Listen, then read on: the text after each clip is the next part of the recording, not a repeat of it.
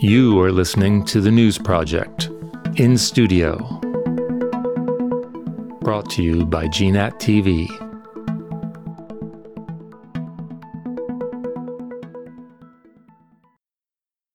Hello and welcome back to another edition of GNAT TV's In-Depth series. I'm Andrew McKeever, the news director at GNAT TV's News Project. It's a pleasure to have you with us today on Thursday, July 27th. It's also a great pleasure to be joined in our studio today by Mike Pieciak, who's the state treasurer. Mr. Pieciak previously served 6 years as the commissioner of the Vermont Department of Financial Regulation, where he was appointed in 2016 by then Governor Peter Shumlin and then reappointed in 2017 by Governor Phil Scott. And he was elected to the post of state treasurer last November and inaugurated as the state's 31st state treasurer this past January. Mr. Pieciak, welcome to GNAT and the News Project. Yeah, well, thank you very much for having me. It's a pleasure to be here. Great to have you down here. So much to talk about, and I definitely want to talk a little bit about the economic fallout of the recent flooding and weather events that have impacted the state, not only up north, but also down here in the southern part of the state. But before we get to that, I can't help but think back to 3 or so years ago. The COVID pandemic started. A lot of Vermonters got to meet you, I think, when you were sort of one of the first people on the governor's COVID pandemic team that had, at the beginning, I think 3 times a week, a press conference, and then that got reduced down to 2, and then I guess once a week. But many people will probably remember meeting Mike Pieciak when he was giving the financial modeling report, I believe it was. Let's take a look. As in previous briefings, I will provide an overview of the developments from the past week and then touch on a look forward. Overall, the news continues to be good. Vermont's actual experience continues to trend better than even our best case forecasts. So that must have been an interesting period. I mean, what was it like being one of the lead-off people to give those reports back in that time, 3+ years ago? Well, you know, if you remember COVID, I mean, in February and March of 2020, it was a really unsettled time in many ways. We didn't really know what the impact was going to be. There had been concerns about pandemics previously that didn't materialize, you know, to changing the way that we all live and work and changing the face of the planet. But this one did do that. And as that reality settled in, you know, I think it became really surreal for everyone that lived through it. When you were working on it, originally, you know, for the first couple of weeks, I was really working on it relative to the Department of Financial Regulation, making sure we had policies in place to cover testing, to cover treatment, things like that on the insurance side. But when you really got in the middle of working on it, you kind of, in some ways, it almost seemed like a benefit in retrospect because you were so focused on the problem and making it day by day by day that you didn't have a lot of time to worry and think about, you know, what the broader impact was on yourself or your family or your community. Like you were just really trying to solve the challenge that was in front of you, you know, that particular hour or that particular day. And I don't know if you remember those early days, but they had, the federal government had, the White House had something called 15 days to slow the spread. And oh, yeah.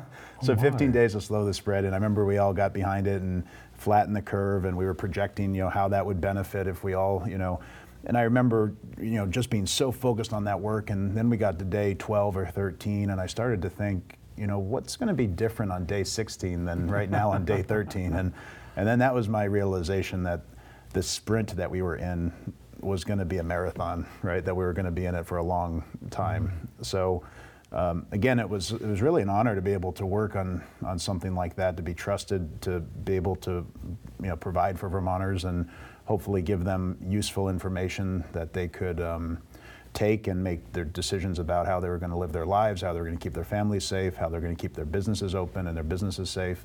So we took it really seriously. We wanted to make sure we had a good, you know, even though we were in a studio and we didn't see the Vermonters on the other side of the camera, we wanted to have a relationship with them and make sure they trusted us and that they, you know, could understand the information that we were providing and that it was actionable, that they could, you know, take that information and then act on it. And Governor set the good tone by, you know, really deferring to so many people on his leadership team, by keeping a calm and steady approach to the entire crises.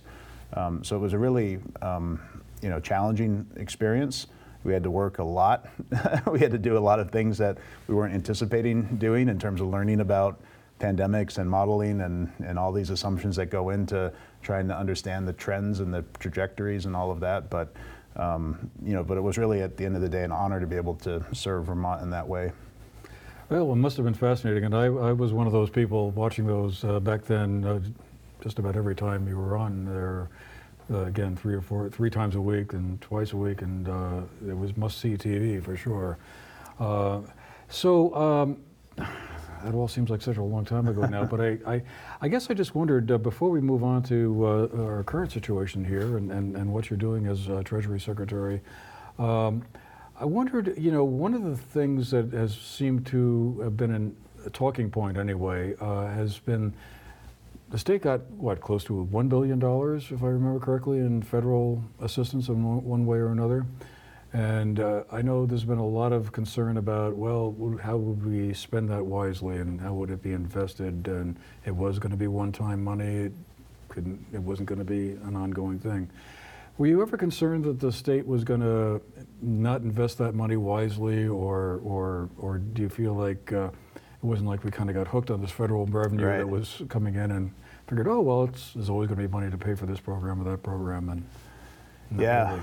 well, there were various federal monies that came to Vermont, and there was initially $1 billion, and then I believe it was $1.25 billion. And if you add up the monies that went to state government, to municipal governments, to businesses through the PPP program, through individuals, Vermont as a state got about $10 billion of federal aid during that whole time period.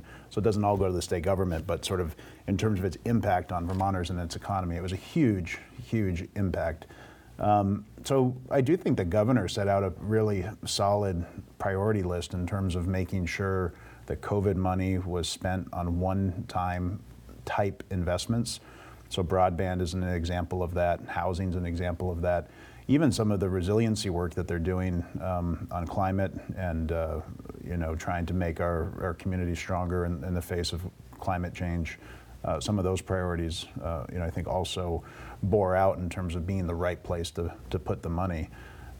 So I know there still is concern about what will happen when the end of this money is over, because there's still, billions of dollars that has not yet fully been felt in Vermont, because either people are holding that money in their bank account, they got PPP loans or they got other benefits, but they haven't spent it or put it into the economy yet.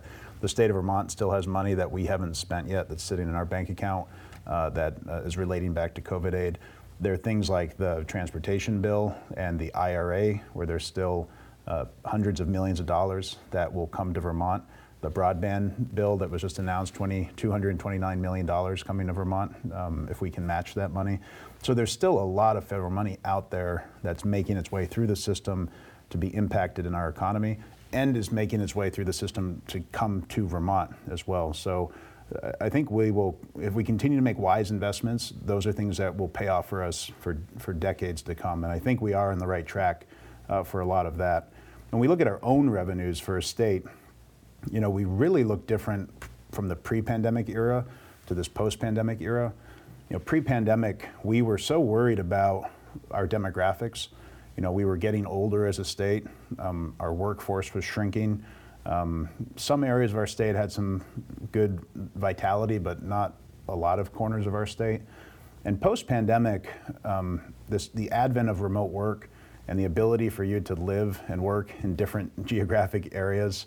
I think the way Vermont handled the pandemic, the low case counts that we had, there's been this real demand to move to Vermont. I know you feel it here in the Manchester area, same in all of southern Vermont and in Burlington and almost anywhere in the state. You talk to realtors, you talk to bankers, you talk to town clerks, and they say, we have every home that we had listed, it's gone in a nanosecond, purchased by somebody from out of state who paid in cash, who paid more than the listing price, and so on and so forth. Never made a direct personal visit, just watched a video of the home. So, there's a positive side of that. You see our personal income tax numbers really rise over the last 3 or 4 years, like hundreds of millions of dollars more every year that we're collecting than prior to the pandemic.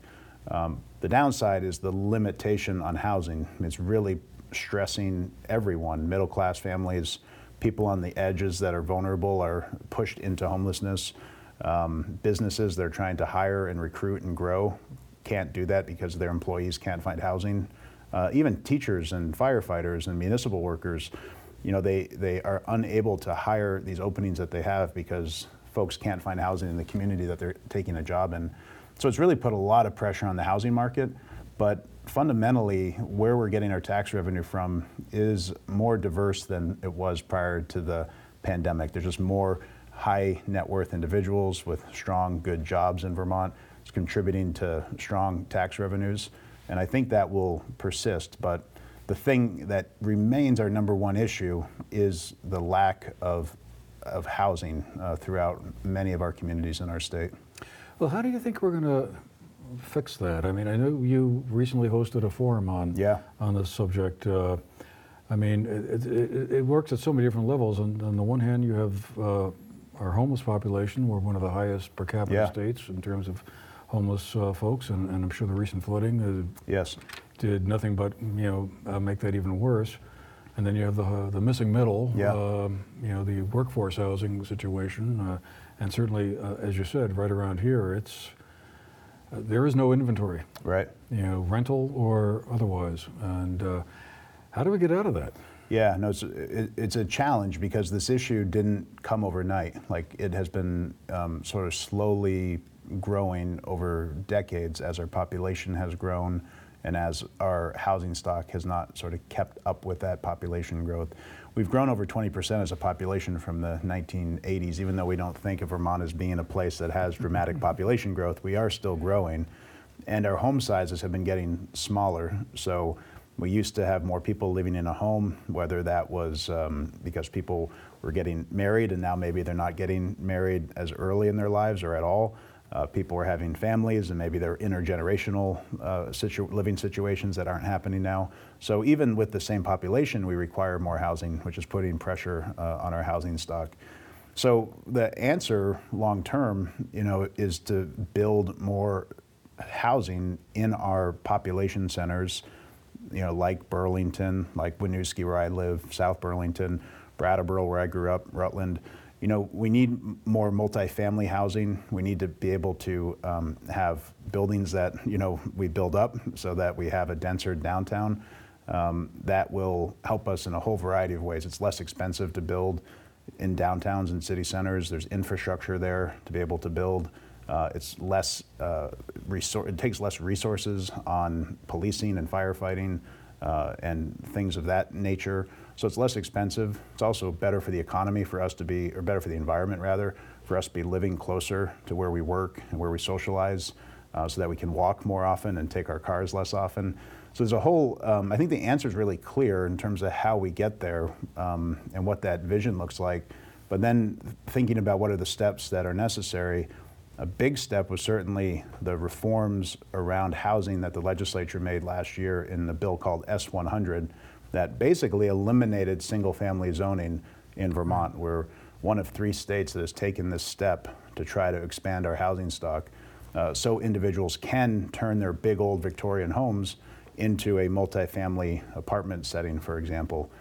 So I think that's one of the keys to trying to add units in Vermont. We also have to support affordable housing. We have to support workforce housing as well. We have a program called 10% in Vermont in the Treasurer's Office. We expanded that program in January to make $85 million available for economic development. And the thing that we focused on as a top priority was using that $85 million to support new housing because we saw it as the #1 economic issue in our state. It's also one of the big social issues in our state because the lack of housing and the cost of housing is directly contributing to the increase that we're seeing for those that are experiencing homelessness.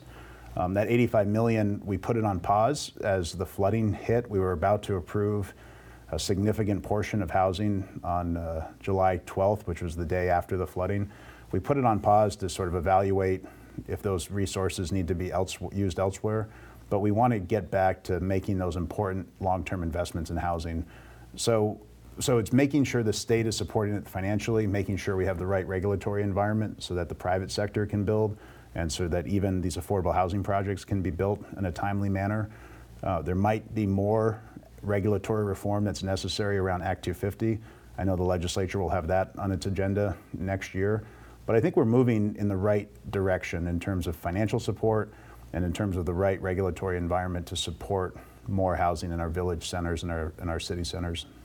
Well, let's talk a little bit about that flooding situation that we've been working through for the past couple of weeks. I can't help but think that this is going to have a very large economic impact on the state. I mean, the timing, I think, for a lot of businesses couldn't have been worse. I mean, this is the summer season. This is when a lot of small independent businesses in particular, this is when they make their money, in addition to the fall foliage season in October. But this time of year is really critical. A lot of businesses that are operating on pretty thin margins to start with under the best of circumstances. Do you think this is going to really impact like tax collections, sales and use tax, and income tax for that matter?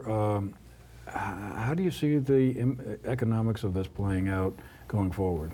Yeah, well, I mean, the one thing that I do worry about is prior to this flooding, we had economic disparities between Chittenden County and a lot of other counties in our state.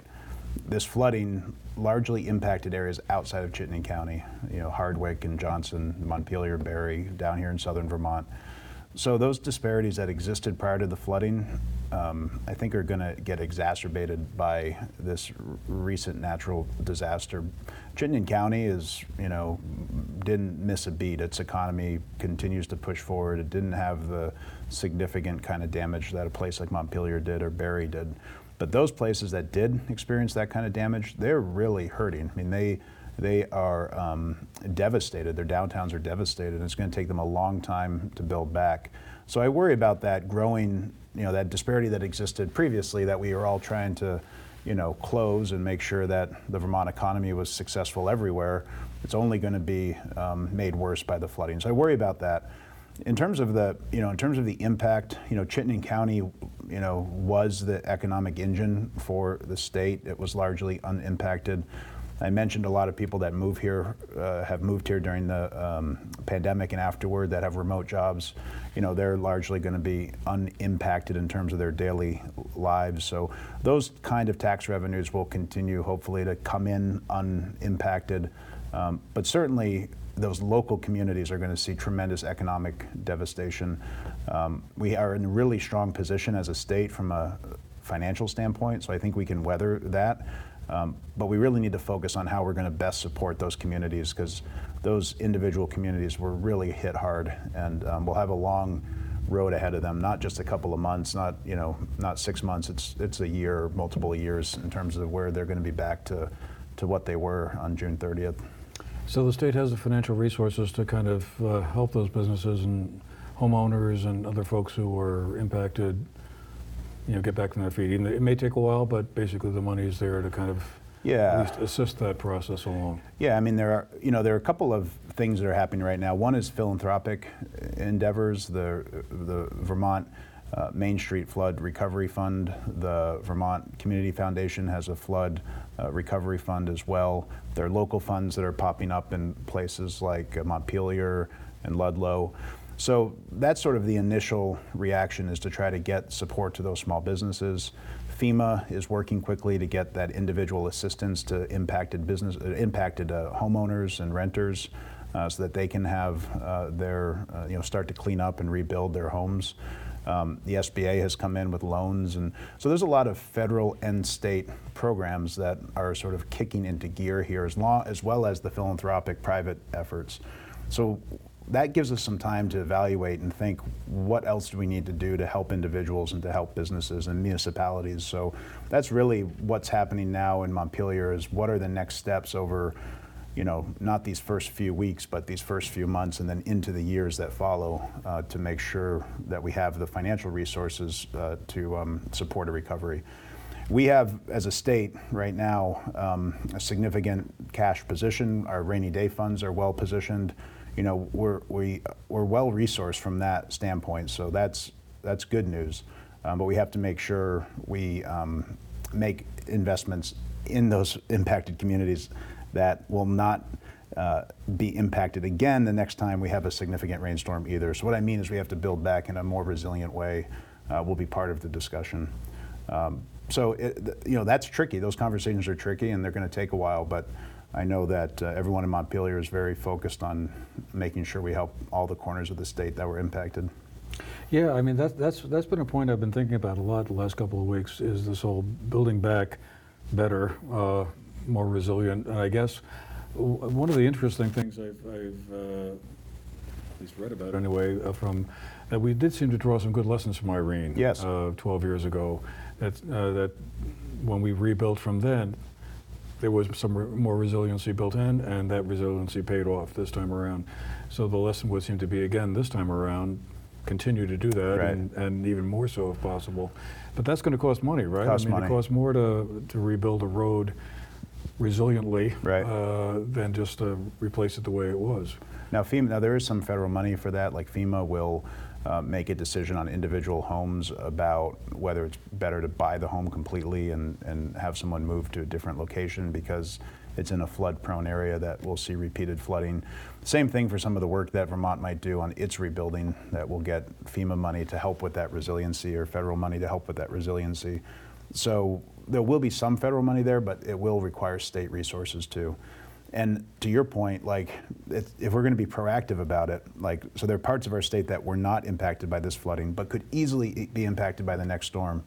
Do we go and make those bridges higher and stronger and better, or do we wait for the flood to impact them? And unfortunately, we've been kind of reactive in this space, right? And that's sort of, I think, government sometimes can operate that way, and maybe a little bit human nature. But how can we try to get ahead of the next storm? So we have mobile home parks that are not in flood-prone areas. We have vulnerable bridges that are not going to get washed out. And I think those are the real hard conversations, because those come with state resources. They don't generally come with federal emergency aid, because you're trying to get ahead of the problem.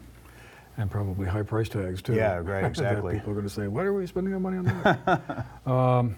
Let me just pivot to an older question that was a big deal. It seemed like a year or two ago. I haven't heard as much about it lately, so maybe, I guess that's good news. The whole state pensions question, that was a big preoccupation for a lot of lawmakers. I know, how do we adequately fund state workers and teachers and so forth? Can you bring us up to speed on that? Did it all work out, or is that still an ongoing problem? Yeah, so a couple of years ago, and this was all happening during the pandemic. So right. It was a real challenge for teachers and state employees, because they were doing some of the most significant and hardest work of their careers, and then this pension conversation was happening at the same time. So that was just a really challenging situation for policymakers, for the individuals that were impacted by the pension. But I did serve on the pension task force that was established by the legislature, and our task was to try to find ways to shore up the system. It meant everything generally was on the table, but I think we all acknowledged that we wanted to eliminate to the best we could benefit changes that were going to impact certainly people in retirement, people close to retirement, and as best you could, people that were in the system broadly. And with that sort of framework, we did come up with some solutions that changed the benefit structure, so that there was a reduction in benefits, changed the contribution amount so that individuals contributed more to the system, and also had the state contribute a significant portion of one-time money from excess revenues that we were experiencing. And when you put all of those things in totality, they're still playing out. But for the first time in a while, you are seeing a consistent trend upward in the funding ratio. So basically, how much is it expected for you to cost and pay for everyone that's in the system and retired? And then how much money do you have currently to meet all of those obligations? And that's the unfunded balance. We don't have enough right now to meet all of those obligations. But the percentage of money that we have to meet those obligations continues to tick up, and that's what you want to see. You want to see that funding ratio get higher and higher into the 70s, into the 80s, closing in on 100% funded. So for the state employees, we're at about 69% funded. That's up from in the mid 60s to low 60s just a couple of years ago. So again, that's the right trajectory that you want to see. Same thing with the teachers. They were close to 50% funded, and they're starting to tick up into the mid to high 50s. So I guess the point is that there is a plan to pay those down by 2038. There is a plan to pay down the healthcare unfunded obligations too by 2048, and those trajectories are looking favorable. So it requires a tremendous amount of money every single year that the state contributes to making up for those past, underfunding or past, assumptions that didn't turn out to be as they were rosier than what reality was. But we are making good progress on it, and I think if you were a current state employee, if you're a retired state employee or teacher or municipal worker, you can have some assurance that your pension is strong and is going to be there for you. Well, that's good news for all those folks, as I know it certainly was a very hot button issue there for a while. Kind of on a related note, I guess, I wondered if you could tell us a little bit about Vermont Saves. That's a public retirement plan for Vermonters. What's that all about? Yeah, so we are excited about Vermont Saves. We introduced it this legislative session. State employees and teachers have pensions. A lot of individuals in the corporate world have 401ks. But there are a lot of people, and about 88,000 to 100,000 Vermonters, who don't have any retirement through their workplace. So what we were trying to focus on, and the problem we were trying to solve, were for those workers, those 88,000 to 100,000 workers in the Vermont economy who have no access to retirement. The data will show that if you don't have access to retirement, you don't save for retirement. 95% of people who don't have access to retirement through their workplace don't save a penny for retirement. So as they're getting older and further along in their careers, they're not building that nest egg that will help them have a dignified and secure retirement. Many of them, decades down the road, will say, boy, I wish I had started earlier. I just didn't know where to turn. I meant to do this 5 years ago. So this is trying to make it really easy for individuals to save. Businesses that don't offer a pension or a 401k will be required to sign up for Vermont Saves. There's no cost to the business, and there's no ongoing cost to taxpayers either. But the business does have to sign up. It has to put their employees into the system. And then the employees have the opportunity to opt out if they would not like to participate. But otherwise, they're automatically enrolled after about a 30-day period into the program, which will automatically take out 5% of their paycheck and put it into a Roth IRA. So the great thing about that structure is it's automatic, sort of set it and forget it. That 5% contribution ratchets up to 6%, then 7%, and then maxes out at 8%. And it's a Roth IRA, so if you run into a situation down the road where you need your money because you have a car that broke down or something you have to repair with your house, you can take the money out without penalty and without tax, as long as it's the principal that you put in. Any investment return has to stay in the Roth IRA until you get to a certain age. So it's a really flexible plan. It's worked really well in about 4 or 5 other states that have implemented it. So we have a path to follow in terms of implementation. We're currently looking for an executive director for the program, but hope to have it set up and running by July of 2025. So we really think it'll have a big impact. We call it a program that will have a big impact without a big price tag because there's no ongoing cost to taxpayers and there's no ongoing cost to the businesses that participate either. Well, speaking as someone who definitely should have been putting some more money into a retirement account at an earlier point, that sounds like a great idea. And I think the idea of once you've opted in or you're in, that makes it a lot easier, I think, for people when they they're automatically enrolled as opposed to exactly having to make a phone call or send a yeah, because most people want to be enrolled. It's just that inertia. Yeah. Like if you're not automatically enrolled, the inertia is you don't enroll. Yep. If you are automatically enrolled, the inertia is you automatically, yeah. All of a sudden you're not missing that 5% of your salary exactly or whatever. Right. It's just going in place.